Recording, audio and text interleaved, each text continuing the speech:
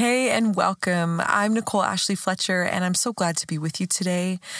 Truthfully, this is an episode I have been excited to research, write, and share since I started this project, mostly because it's been a concept that just has been wrestling me down for quite a while.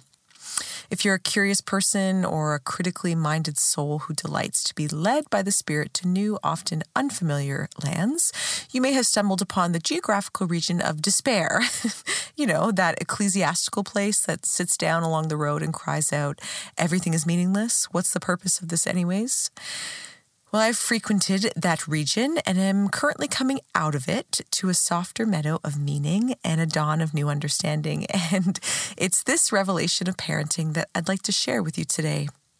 It's the final solo episode of this season, and I hope that it sparks a visioning or a revisioning of a role that is very close to the heart of God.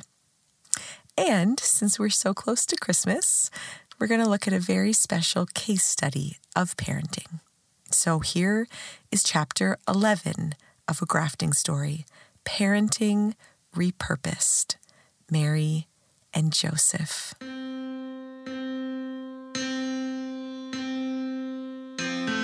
Many of us see adoption simply as a way some choose to grow their family here on earth. But God sees adoption as our divine heritage. How every person who claims Jesus as Savior and Lord becomes a member of the bloodline of heaven itself and becomes grafted into His family tree. So while this is the oldest story of all time, it's becoming new all over again for us. May it become so for you, too. I'm Nicole Ashley Fletcher. Welcome to A Grafting Story, a retelling of God's adopted family and a new telling of ours. As a worshiper who has led worship for almost 2 decades now, I hear the conversation over and over again about what real worship is. We know that the Father is looking for worshipers who are devoted to Him in spirit and in truth. So from Monday to Sunday, whether alone in our rooms or with congregations across generations and denominations, in our songs, relationships, decisions, and thought life, in our daily rhythms, our money, careers, and devotion, we seek to worship God, to give Him glory and the worth that is due His name. And our families, societies, and the values and choices we make within them are a delicate and intricate part of the spiritual ecosystem of our living worship. If our lives we live and songs we sing are to be the sweet aroma and fire-breathing power He intends them to be, we must let our hearts become broken, changed, moved for what moves the heart of God. And the scriptures say that without vision, the people perish. But also, when our vision for the methods and message of God's kingdom is not secure or clear, we can easily adopt a vision that seems as good as, or at least close enough to, what God is basically saying.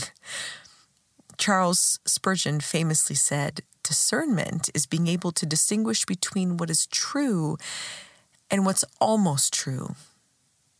It's often easy to characterize what is bad and what is good, but biblical encounters, characters, and development are nuanced, which just means we need to spend more time in the Word and in community with unlike-minded thinkers to help us filter the values of the world, the values of maybe our family heritage or culture or society, so we can test them against the values of the kingdom of God.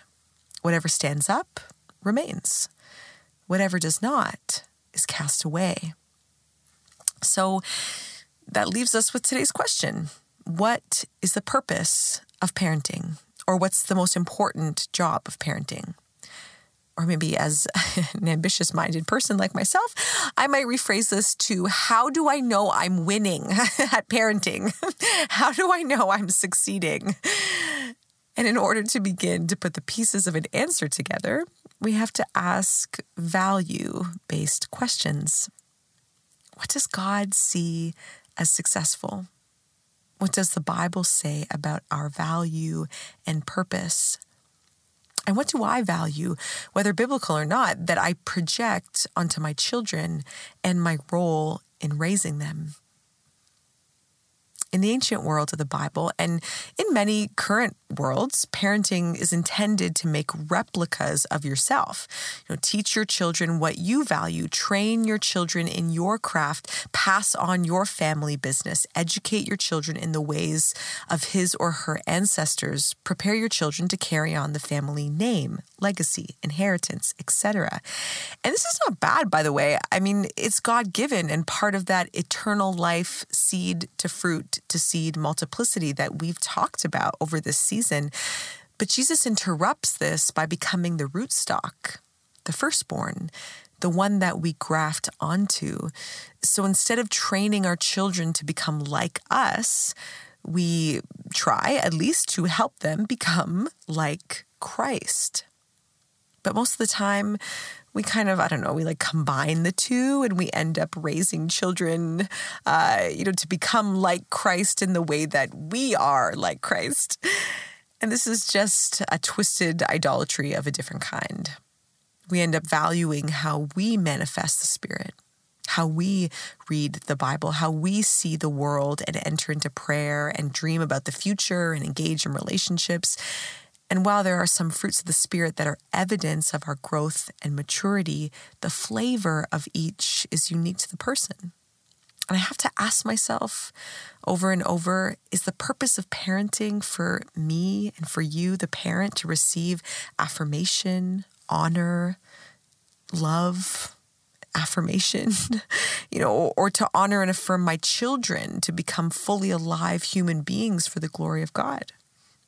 Is the purpose of parenting for you and for me as the parent to have my dreams fulfilled, even good dreams, like having a big, close-knit family around the table, spending holidays together, etc., or to identify, foster, and celebrate the dreams to be fulfilled in the children God has called and equipped us to steward? Is the purpose of parenting for me and for you as the parent to replicate the ways that I see and experience God, or to foster the ways that my children see and experience God and then learn from them so I might know him more fully? Now that I have 3 children, I am amazed at how different they all are, how God's calling on each of them is specific and unique, and my husband and I get to be co-laborers with our Lord, bringing each to their beautiful maturity. I'm also more acutely terrified at how little I can control them and the outcomes of their lives, coming to a more desperate place with Jesus, that he would hold and keep them. But providing developmental and spiritual needs as parents is more than just passive, and it's more than just instruction. There's a difference between being told what to do and being seen for who you are. The gardener understands that peppers grow at a different pace than strawberries. Olive trees need a lot of space, but tomatoes need a lot of propping up. Pumpkins prefer cooler climates, but grapes grow better in rocky soil and the heat of the sun. And it's our privilege as parents to take care and take note of the unique varieties of the harvest we're each given. And this is not just discipleship work for our children. It's discipleship work for us. When our eldest daughter entered our family, we received, a lot of advice as new parents, a lot of which, honestly, we discarded. But something someone told me really stuck. She said, your identity as mother or father is lifelong, but your role as parent is temporary. The idea of what she was saying is that successful parenting parents you out of a job. mom and dad, or whoever your caregiver might be, is forever a source of love and relationship. But the scaffolding gardener's job of helping a seed grow into a plant is time sensitive. Anyone with adult children knows that the relationship develops and changes. Children grow into adults, and hopefully those adults have been given skills and practice and a safe place to discover who they are and how to build a life.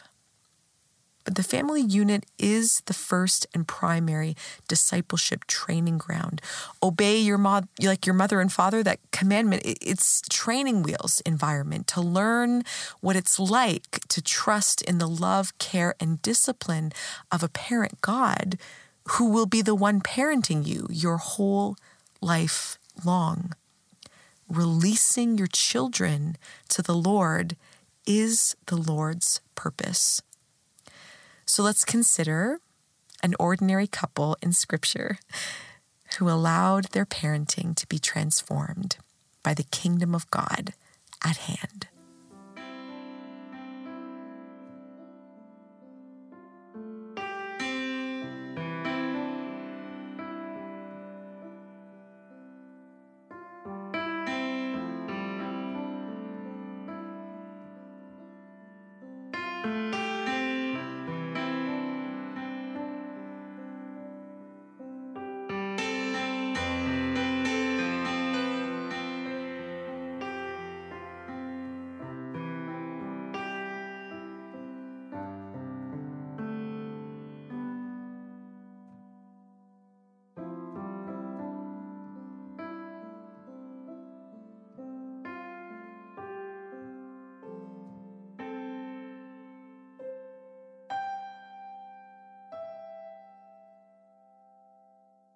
A young girl full of hope and nervous anticipation of the future is about to be married.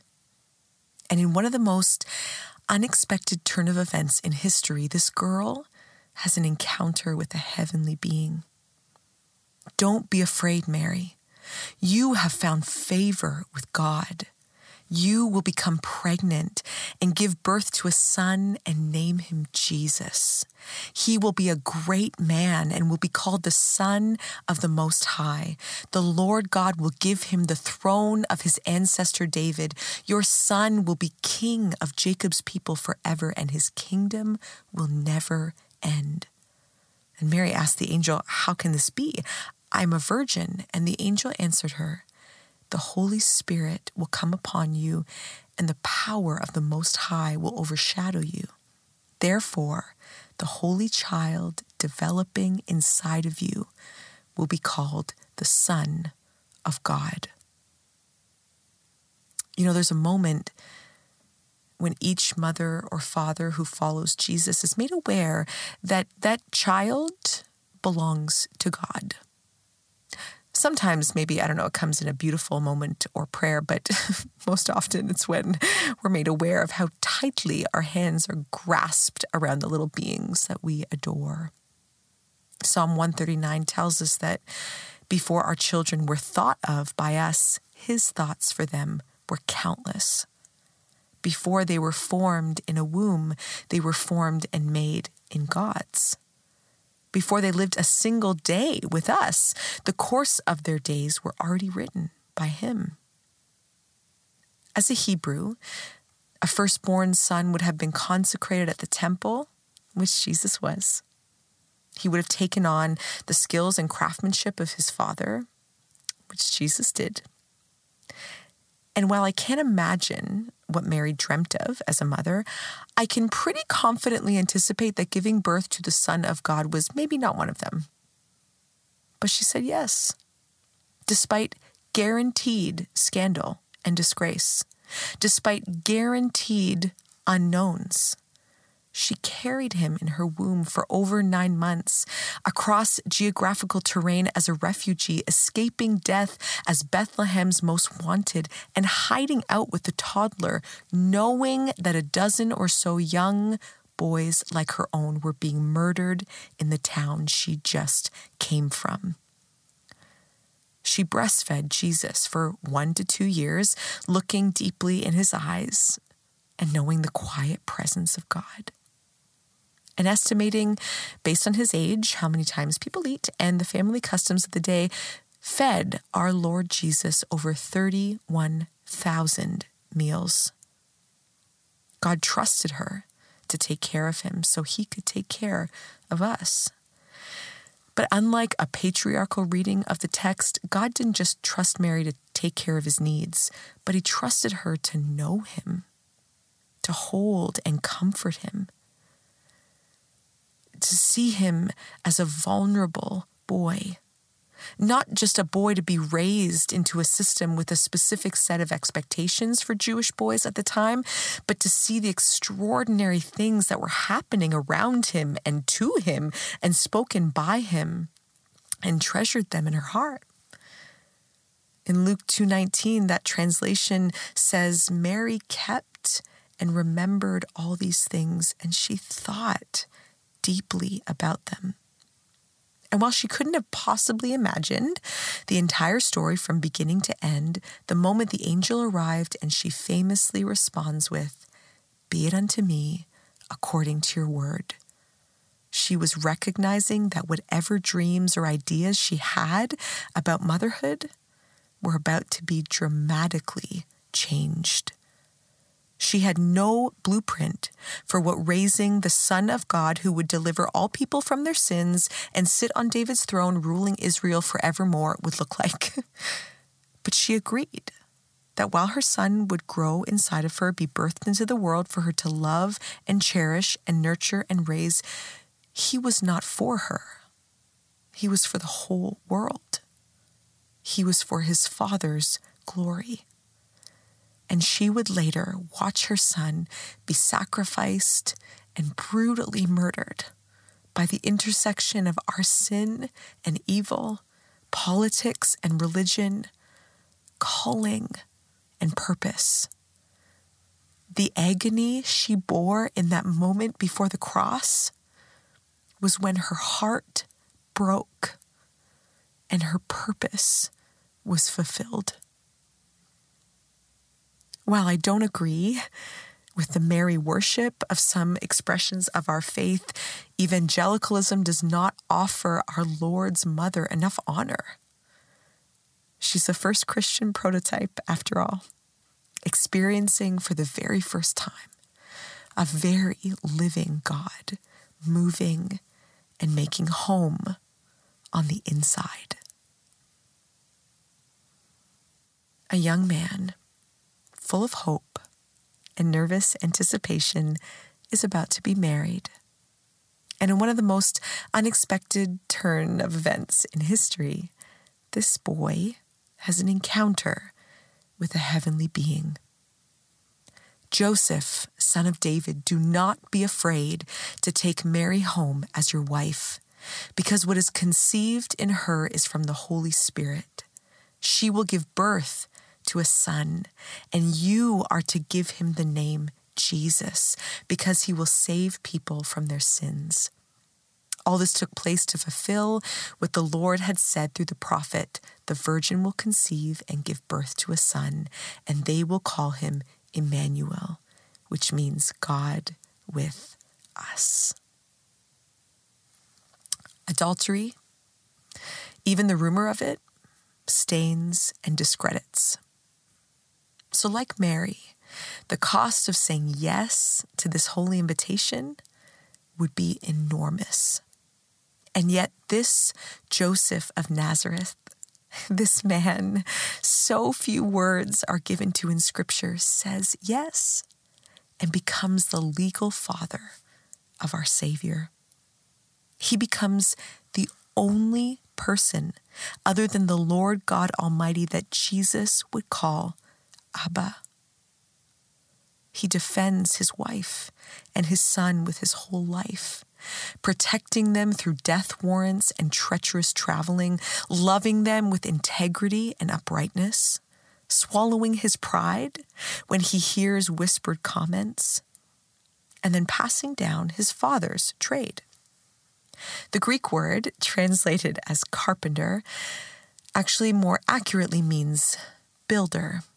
You see, wood was expensive and stones were more common in the field of building, so it's very likely Jesus was more of a stonemason. Regardless, my metaphoric mind would be satisfied with either, considering both wood and stone images are foundational when it comes to our Savior. But according to Jewish custom, a boy would start learning his father's trade at around 12 and be proficient at it by around 20. This means Joseph would have worked side by side with his son every day for 8 years, maybe not including the Sabbath, in some of the most formative years of his life. What do they talk about? What questions did Jesus ask his dad? What advice did Joseph offer him? What affection between his parents did he witness when his mother came to bring them a light snack to enjoy while they took a break from their labor? These are details we sadly aren't privy to. The text doesn't give us much, but it does tell us one very important thing about the character of the man God chose to raise him up. Joseph calls his son by name. Now, just like we learn in the story of Zechariah, who gives his son, John the Baptist, the name John instead of Zechariah, this is an unusual and countercultural practice. Honor and pride belongs to the father, and Hebrew men passed down their names as legacy and possession, and the father naming the son is a sign of his authority over him. So when Joseph agrees to be the one to call Jesus, he affirms his own identity as his earthly adoptive father, abandoning his pride and honest desire, maybe, for a work of God. And in that moment, he also affirms Jesus' identity as the Son of God. 2 purposes, 2 callings released in one moment of radical obedience. You see, we don't have a God who just tells us what to do. We have a God who tells us who we are, a name-giving, not a task-giving God. We are called to parent like this too. You know, Joseph of Nazareth didn't write a gospel. He doesn't get many sermon titles, but he, like Mary, becomes a prototype for us, stepping into God's purpose of child raising, not for our glory, but his. I imagined he mourned quietly, maybe. You know, sad that Jesus wasn't his flesh and blood firstborn son. I mean, he could have said no and quietly, with honor, divorced Mary and married another virgin and had a biological firstborn son like everyone before him. But aren't you glad for his sake he said yes? That the pain of the gift became the glory of the gift? That maybe when we say yes through the pain, we end up getting to know the face of God. Because ordinary fatherhood has extraordinary power. Because even though Jesus didn't carry on his father's building trade the way Joseph might have originally imagined, Jesus did become the cornerstone. And he did build a kingdom that lasts forever. You see, both Mary and Joseph become the living sacrifices of worship to the God they parented. Both needed to let go. Both needed to loosen their grip of whatever their ideal situation or ideal family was. Both needed to face their own values and purpose and then let their son, the Son, repurpose them. And so do we. Whether you're an adoptive parent or not, so do we. Mary and Joseph provide a new paradigm for all of us. To listen to the whispers of God, to pay attention to the patterns and revealed expressions of your children and treasure them in your heart. To call them not by your name or the identity you want them to have, or the life you hoped they'd pass down, but the one their heavenly Father gives them. To pour your heart and your life, your day in and your day out, to ordinary needs so that extraordinary growth is possible. Mary and Joseph might be the most important parents in all of history, and yet there's so little written about them. Their lives, though, point to Jesus' life. We talk a lot about the disciples and how they walked with Jesus, spent all this time with him, but no one spent more time on earth with the Lord Jesus than his mom and dad. And yet this hidden, precious growing up time is not recorded for any of us to glean from. We just get to see the fruit of the labor. And so for any of you parenting in the dark right now, I see you. Saint Mary, Mother of God, sees you. Your Father in heaven sees you and honors you and wants to reaffirm your heavenly purpose in Jesus' name and for his glory.